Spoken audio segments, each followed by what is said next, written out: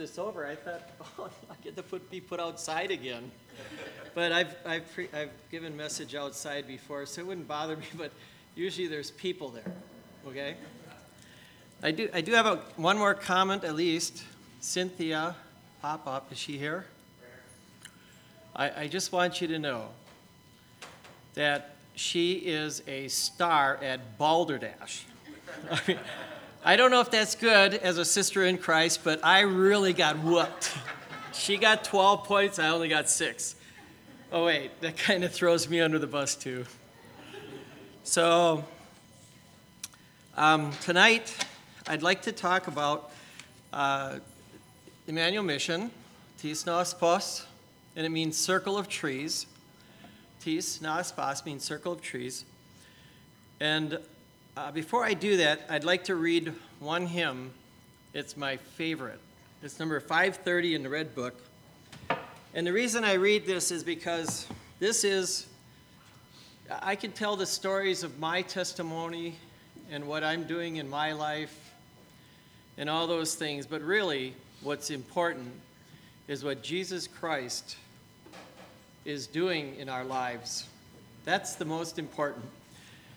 And 530 is pretty much states it clearly how he worked in my life. And it's like this. Oh, the bitter shame and sorrow that a time could ever be when I let the Savior's pity plead in vain, and proudly answered, all of self and none of thee. Yet he found me, I beheld him, pleading on the accursed tree, heard him pray, forgive them, Father, and my wistful heart said faintly, some of self and some of thee.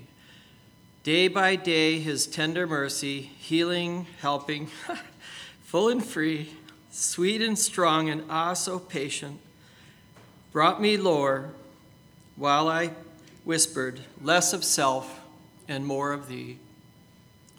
Higher than the highest heaven, deeper than the deepest sea, Lord, thy love at last has conquered. Grant me now my supplication, none of self and all of thee. That is my prayer, and that's what he did in my life.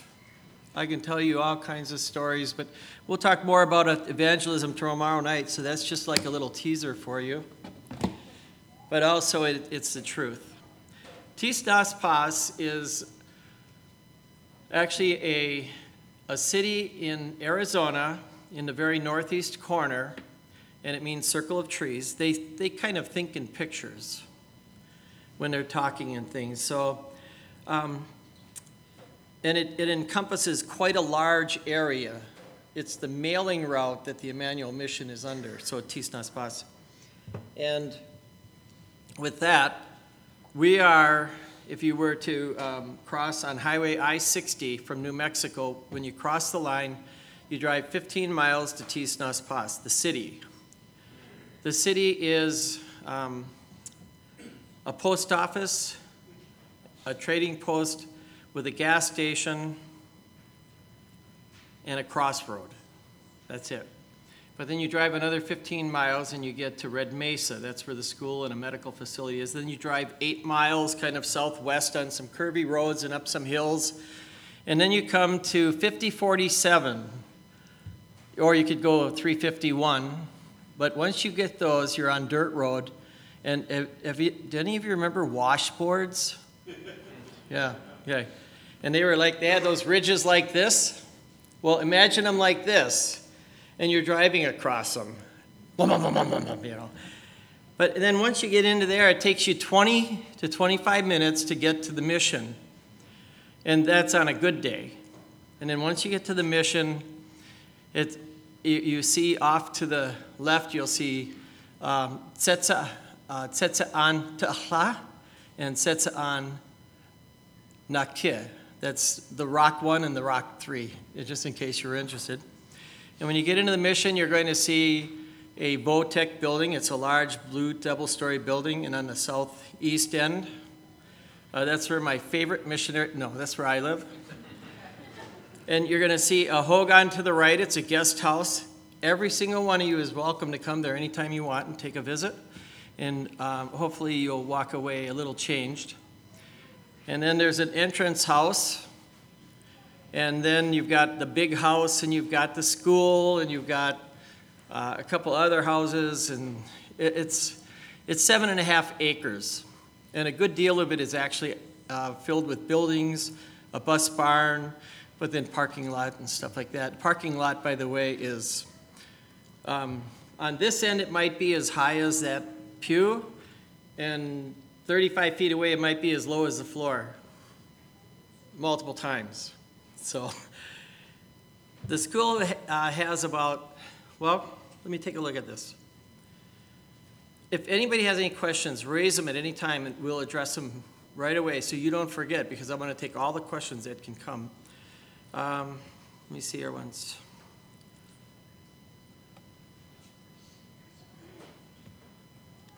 Let me open a new one.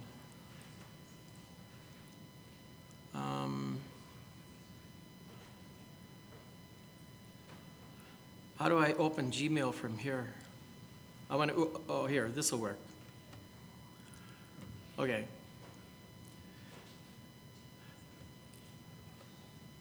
I'm going to put this up in the background and you can read it.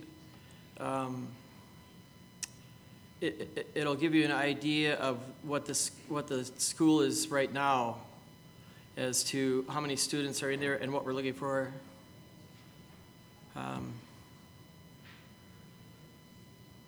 This one. So it looks like we have, I think, about 24 or 42. I don't know if I read that backwards earlier this afternoon. 26 students so far.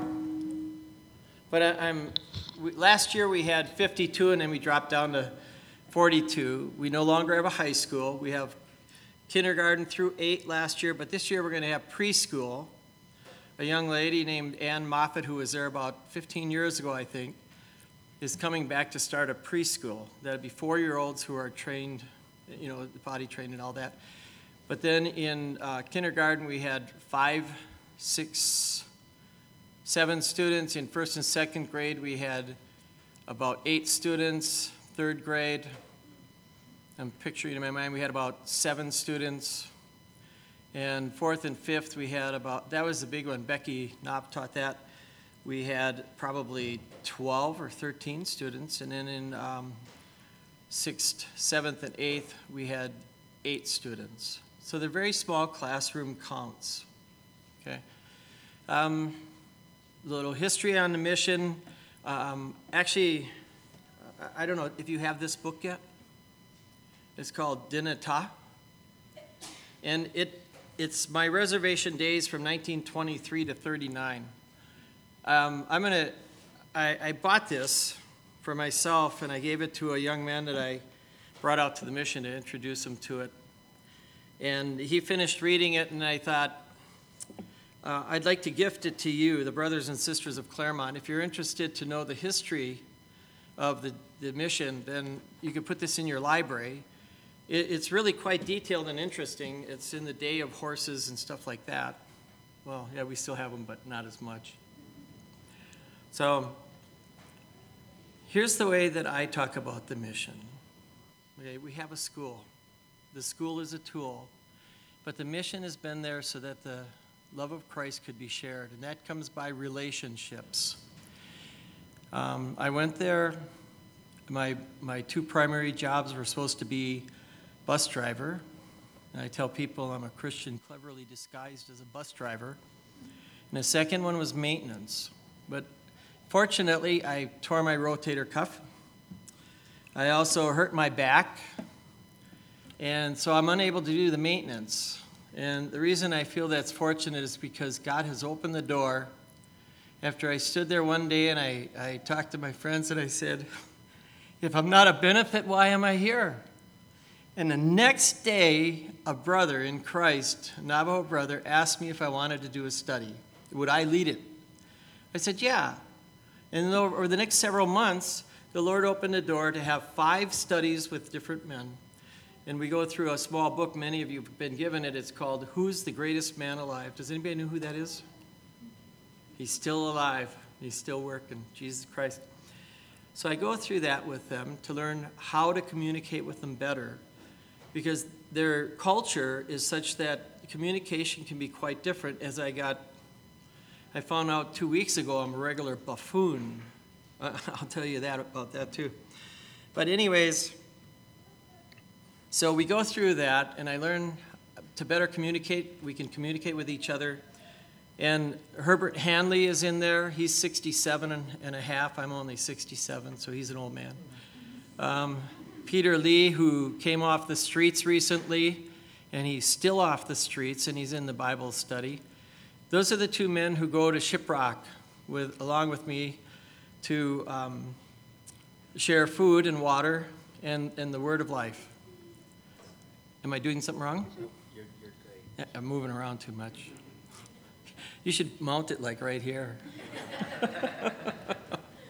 So anyways, and here's how that happened, that Shiprock started. We're doing the study, and Herbert says, why don't we go to Shiprock? And let me see if I can find a picture of Herbert. Let me see here.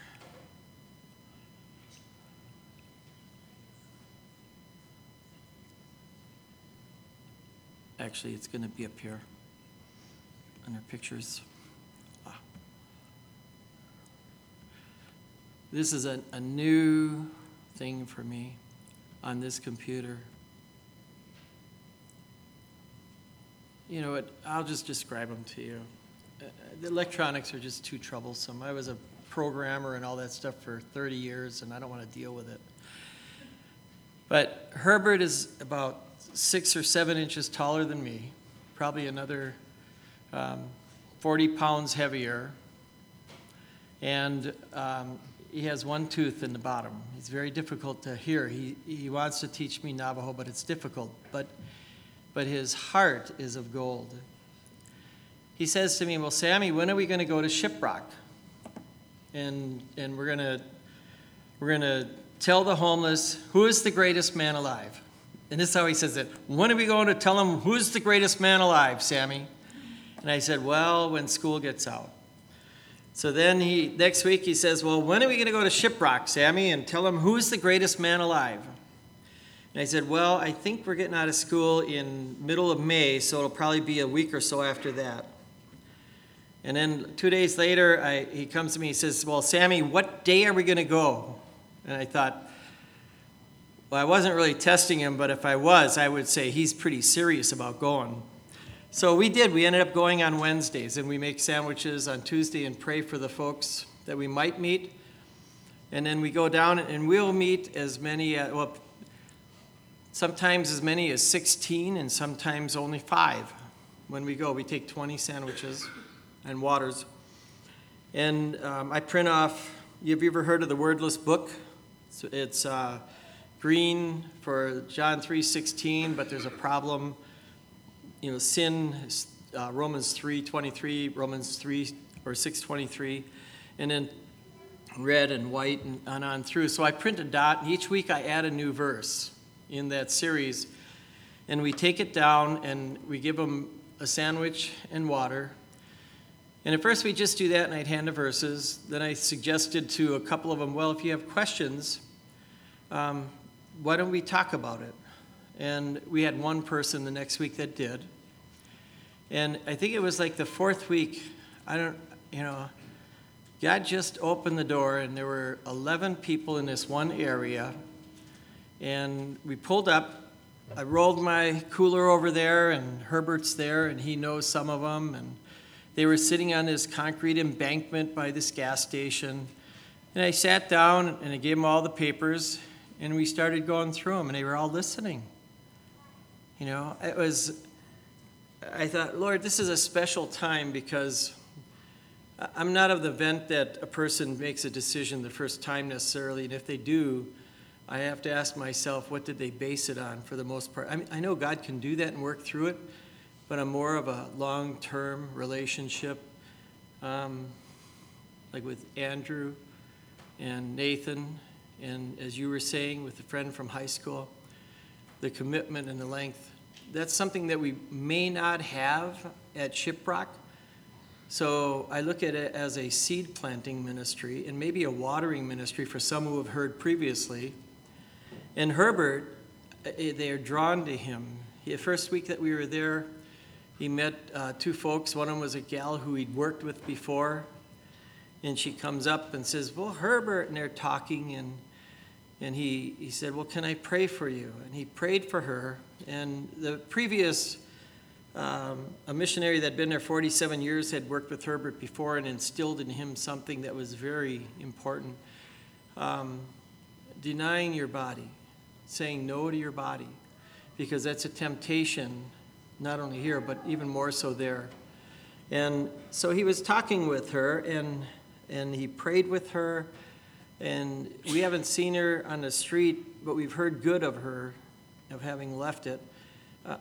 I'm not saying I want her to come back to the street, that we could minister to her there, but I'm praying that somebody will continue to minister elsewhere. She's a Navajo gal.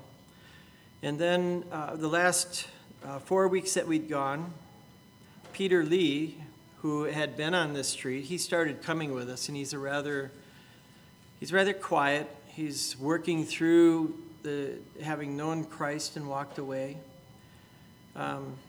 But he comes out to the Shiprock with us, and he's a prayer warrior there for us. So while Herbert and I are out talking, and one time there, I'd had a group of 4 or 5 people, and they were listening, and a guy close to Herbert's size, a little smaller than Ricky, and he comes over and he starts trying to overspeak everything, and in a negative way. And now, talking with the Staleys, who were there 47 years, I said, is it just a misunderstanding, or does there seem to be more oppression here from Satan, more overt oppression? And we were talking, and he said, yes, there is. And just to clarify this, one of the things that we were talking about is that in the culture here, there's so much distraction that Satan doesn't have to add anything in for the most part. I mean, of course he loves it when there's all the electronics, when there's all these things and activities and things you can do to take you away from Jesus Christ. But there aren't all those things. But there is an oppression. So this guy he's really bombastic and getting close to me and everything. And I just started praying, Lord. And I'm thinking, I'm shaking in my boots, Lord. But just stop this man. Either stop him that he'll listen, or stop him that he'll walk away. And Lord, that your word might go forward. Now, I'm a name it and claim it guy. I name Jesus Christ as Lord, and I claim him as my Savior. And I believe that he wants his word to go forward, and we can pray for his power and that there. But in the background, Herbert's standing there, and then after it was all done, he comes over and he says, I thought he was going to knock you down, Sammy. I said, so did I. And he said, I would have stepped in. And I thought, but the Lord stepped in instead. I like that better. And so, but there is a certain oppression. I'm going to step away from Shiprock because I think I've talked of that. But there is a certain oppression there. There are 3 levels of religion there, or of things that they do spiritually. One of them is traditional. And traditional is where they have the medicine men and all that. And that's real, they do. And the people believe it. They believe if you twist the tail on a horse, your herd will run away or something like that. Or they believe if you eat a snake, your arms will start wiggling like this. And they believe that. I will send an account. I think I had told one of you that I would send it, of a medicine man who actually, the other medicine men were jealous of him because he was doing so well. So they put a curse on him. And when they put that curse on him, owls were coming around and talking, and they believe in this stuff. But, I never saw it. But the story rings true in what happened, in that this medicine man's wife got so sick that she was on the verge of dying. His medicine man business was gone. He happened into, we say happened, but he was drawn into, I believe, a revival by the Lord. And at the end of it, he recanted traditional Navajo and accepted the Lord Jesus Christ. So he talked to the pastor that had been preaching about these owls.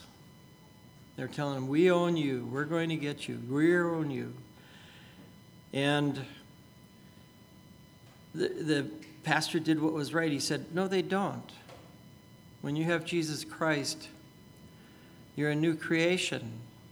The old is gone, the new is come. He who is in me is greater than he who is in the world. And this medicine man went back, trusting the Lord.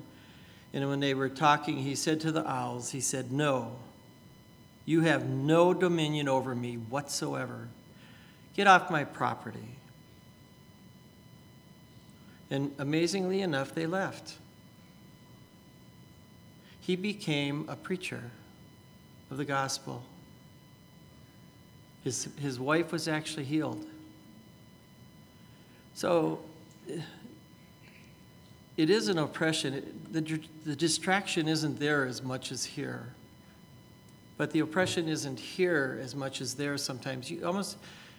Sometimes I would wake up and I would just sense when I'd had a day of sharing the gospel, I'd wake up and I'd just say, Lord, greater are you who is in me than he who is in the world.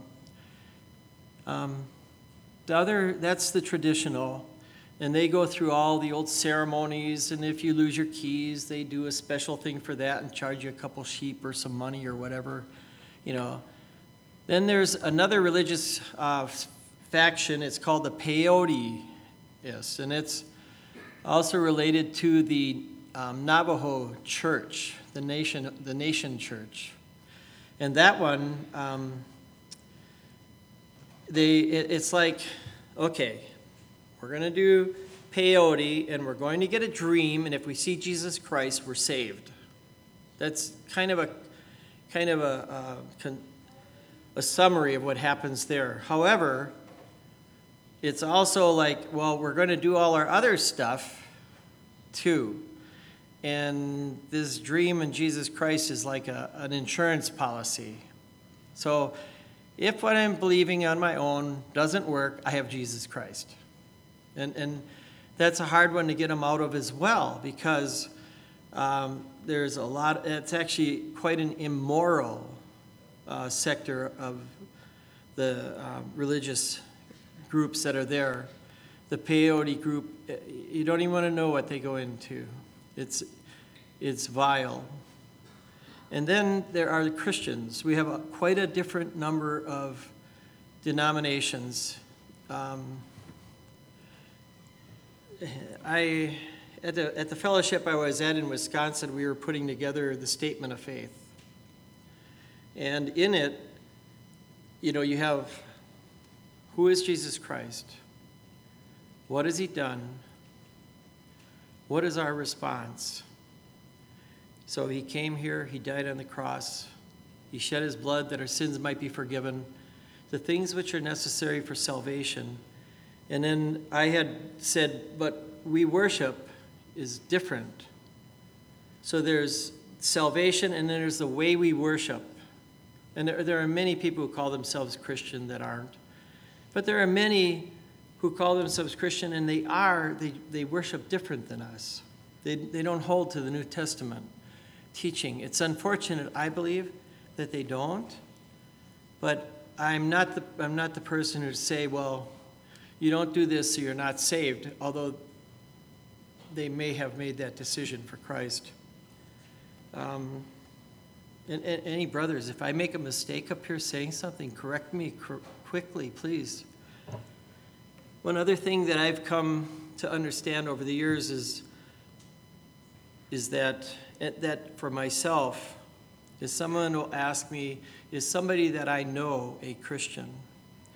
And I tell them, well, only God knows their heart, and he always does what's right. So that gives me a liberty on the reservation that when someone says I'm a Christian, I could still share the gospel with them. Because only God knows their heart. He always does what's right. And what's right is to share. When we're Christians, we'll rejoice in hearing the gospel. When they don't know don't know Jesus Christ, and I share the gospel, I rejoice, because then I get to share the gospel with somebody who may not know Jesus Christ. And that's what happens with when you run into the folks who are they're on that edge, and they say, "Oh yeah, we're a Christian." Well, but they're really using that as an insurance policy. So, but that also happens here. Anybody who's talked to me since I've been here, if I haven't shared the gospel with you, scold me. Anybody here in here? So now to look at some, I want to tell you some stories as well. But let me think. We do have a chapel. People have been asking me, "Do you have a chapel there?" We do. And we break bread, and we worship, and then we have a Navajo singing, and then Eddie Benali is the elder and the teacher in the Navajo meeting. He's very frail, and he's probably going to go home to be with the Lord soon. Yeah, very difficult to get out of the house. So we're praying we have several young Navajo men who are being taught and raised up in the fellowship. And we're praying that one or even two of them might rise up to the level of being able to teach and begin to grow into the position where God might even identify them as elders. I'm going to save only a couple minutes for the school because, well, it's really important, but it's a tool. It's the opening to get out into the community. And then, let me think.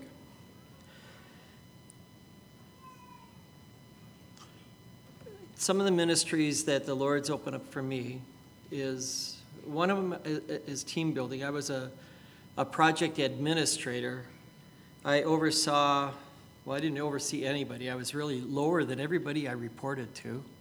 And I reported to almost everybody, except the project managers, but was to build teams at Humana for the last 3 years of my career. And I enjoyed it so much. And it involved asking questions, getting to know people, encouraging, building up, overlooking some things and encouraging in others so that they might be strengthened. It sounds like discipling, doesn't it? I even had opportunity to share the gospel while I was there in some of the meetings. But on the reservation, I ask questions and encourage and build up. But with the staff as well, a whole diverse group of people come in. Not all of them are from the assemblies. And not all of them, well, people are different, aren't they? And who works here? Anybody work? Nobody works? You gotta be kidding me. Wow, I gotta come here. Well, when I worked, I realized that there are three major problems, and this is true in the church. This is also true in reaching out to people and stuff. I'm absolutely confident that what I'm going to say is true. The first one is people. That problems is people. The second one is people. And the third one is people. So all you go like this, go like this. Yeah, and kind of point it at other people. And you'll notice that one of them is pointing back at you because you are a people. You're part of the problem. And Jesus Christ came because people had a problem.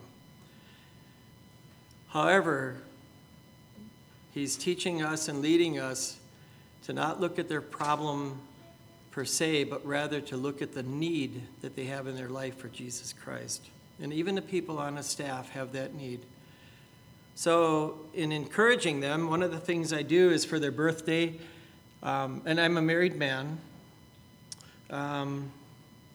so if a woman has a birthday, it has to be, I never do onesies. It's always twosies, threesies, or foursies have to come over for a meal of her choice. And then we have a chat and we talk. They want to play games. I usually ask testimony or, well, what's Christ done for you this week? How have you seen him working and stuff, so we can start to look at what some real things are. And the same thing for guys. And in married couples, I'd invite them over to encourage them that same way. But it'd be the married couples, but then I kind of throw up a candle and I walk out and I say, all right, no smooching, folks, just talking and stuff like that. And then I tell them how much I appreciate them, and I do, for the love that they have for the people there, that they would walk there and talk with them and care for them. And over the years, some of the missionaries have been there over 25 years now. The Staleys were 47. I'm 67. I maybe have 5 or 6 years. But some more are going to come who are younger, and there are positions that are open there for those folks. And we'll send a list of some of those if anybody's interested or you know somebody.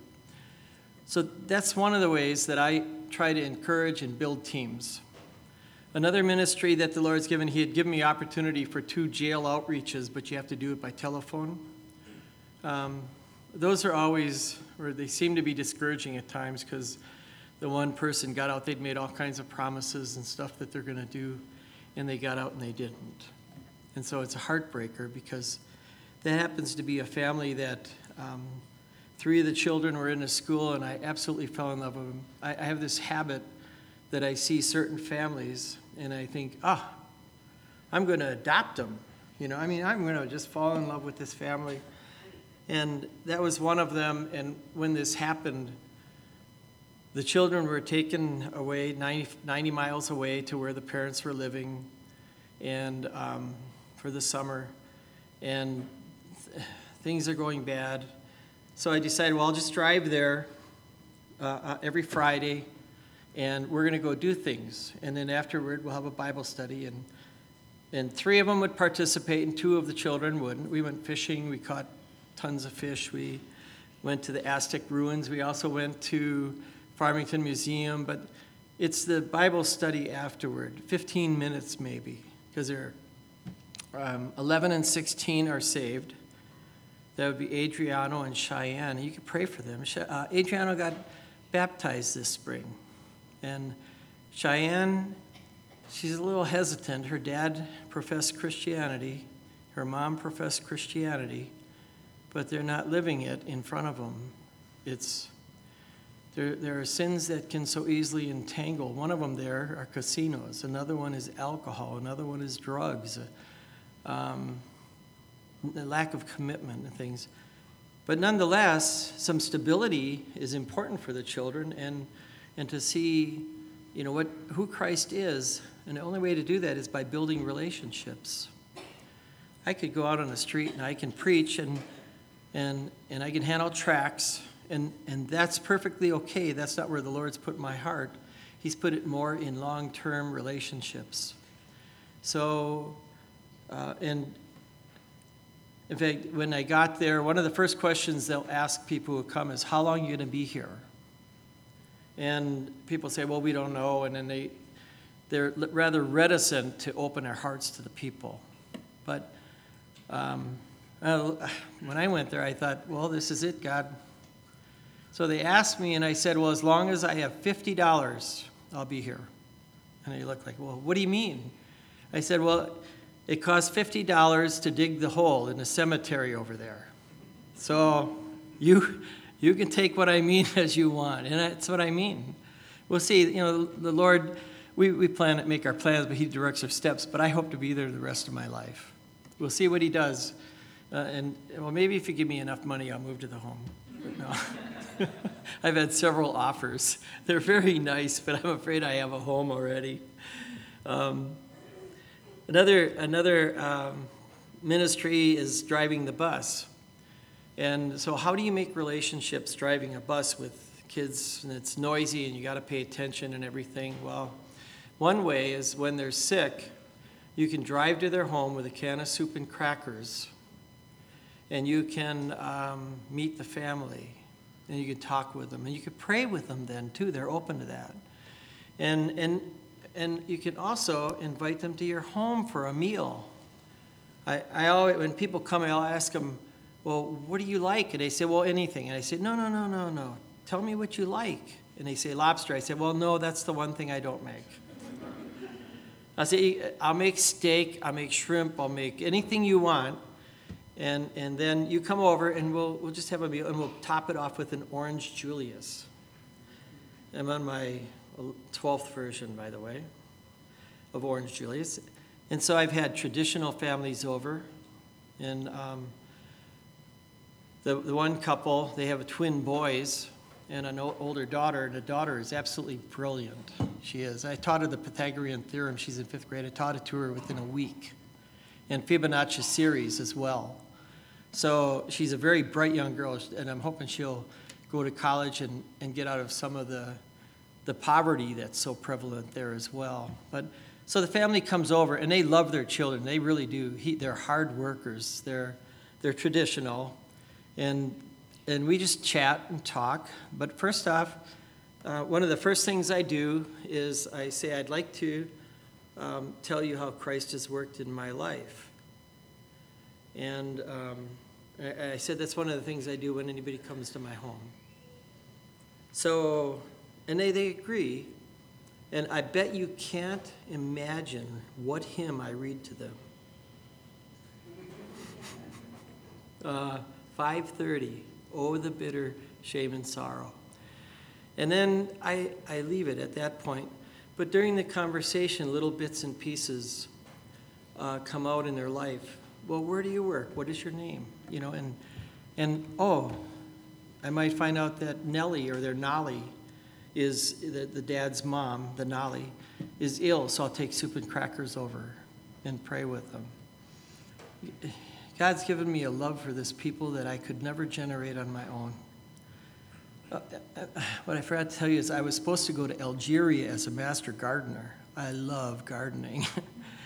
No, I mean, I grow tomatoes that are 42 ounces, and 3 ears of corn on every stalk that are 6 to 8 inches long in a 48 by 32 garden. So, well, I don't do that anymore. Now I drive bus. But anyways, when they come over, or when you meet somebody and they say, they called me in the middle of the night.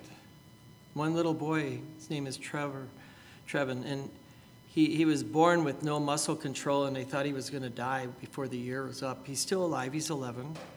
He's on my bus. And one day, you'll see that some ways they're no different than others when it comes to kids. I'm driving away. I dropped him off. He's walking up to his house. It's about 150 feet on the dirt. And I'm backing up because that's the way we do the route. And he fell.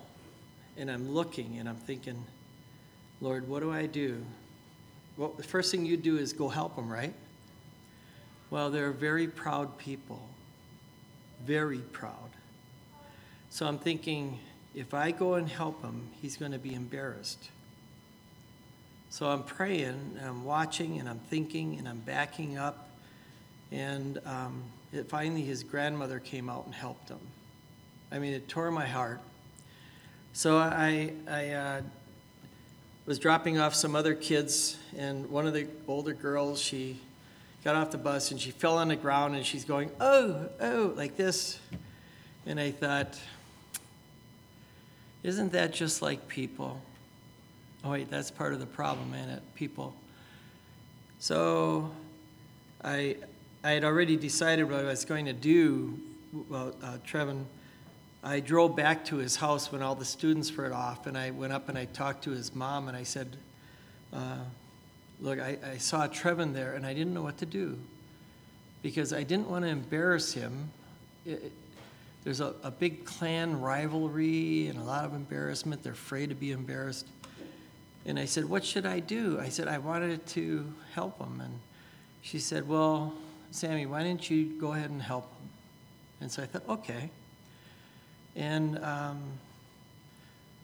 the next morning I talked to that girl. I get off the bus and talk to him. And I said, look, I want to talk to you in private here off the bus.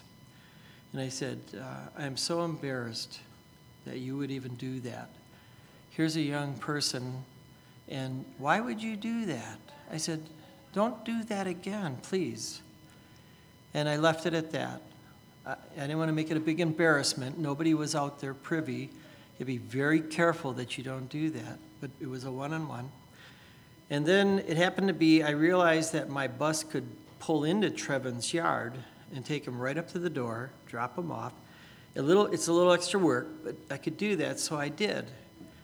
And his mother has often called and said thank you, but the amazing thing is at 4 o'clock in the morning I got a call, and it's his sister, and she says, Mr. Davies, Trevin is really sick. He's got a high fever, and we'd like you to pray for him. I said, well, do you got a thermometer? He said, no. I said, well, let's find out what this is. And I have a 4-wheel drive, and they don't, and it's night, and I forget the conditions. So I went out there, and I, as usual, I took soup and crackers and a thermometer, and got there, and we took the temperature. It had gone down some, I think, but it's stabilizing. It was like 103 or something like that. But he's a sickly boy, and offered to take him to the doctor if he needed. And God opened the door after that, where it's very easy for me to share the gospel, to continue to talk about who Christ is. A little girl named Hippo, that's not her real name, but that was her nickname her brother gave her when she was small, because she was big. Well, she was small, but she was a little bigger in character. But anyways, Hippo, she's in first grade, and you walk into the room. I'd walk there, and I'd say, I'd greet all the kids. I'd say, well, hi, Hippo, and her head would go down like this. It couldn't look at me. It just seemed peculiar. It wasn't even like a shyness. It was more like I can't do that. So I found out it was her birthday one day, and I drew a picture of a hippopotamus with a saddle on it. Well, a cartoon hippopotamus. I'm not an artist that way. And I cut out her picture from the school book, and I pasted it on there and colored it and put happy birthday and all those things. And it took me a couple hours, actually. Made another one that she could color and the instructions for drawing it.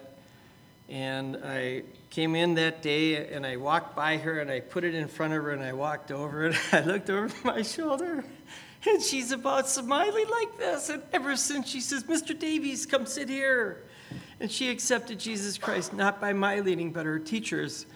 But I think that any seed and any watering is important. A kindness can go a long way, no matter who it is. She got pulled out of school in last January and sent to a non-Christian school. And I had asked her just the week before, I said, well, maybe your folks could come over for a meal. And she's listing off like 14 people. And I'm thinking, oh my, I can only seat 8, but I would have made arrangements. And then she got pulled out. And so you might find this funny, and my time is over. But I want to finish this one. About 4 weeks ago, I got in the first accident I've had in ever. Well, no. Yeah, I ran off the road when I fell asleep one time. But I backed into this car, and I'm thinking, oh, Lord, I hope nobody's hurt. And I get out, and I look, nobody's in it. And here's this guy, his name is Austin, young Navajo guy. And I said, well, look, this will be taken care of. I have insurance, and we're going to go take care of this now. I'm a Christian. If the insurance won't cover it, I will. I want him to be sure that he knows that I would do the right thing. So we get all that taken care of, and it turns out that he's Hippo's mom's latest boyfriend. And so we got the insurance stuff all laid out, and then I didn't take pictures. I called the insurance company, everything. Next day they were there because we were having a special event or something.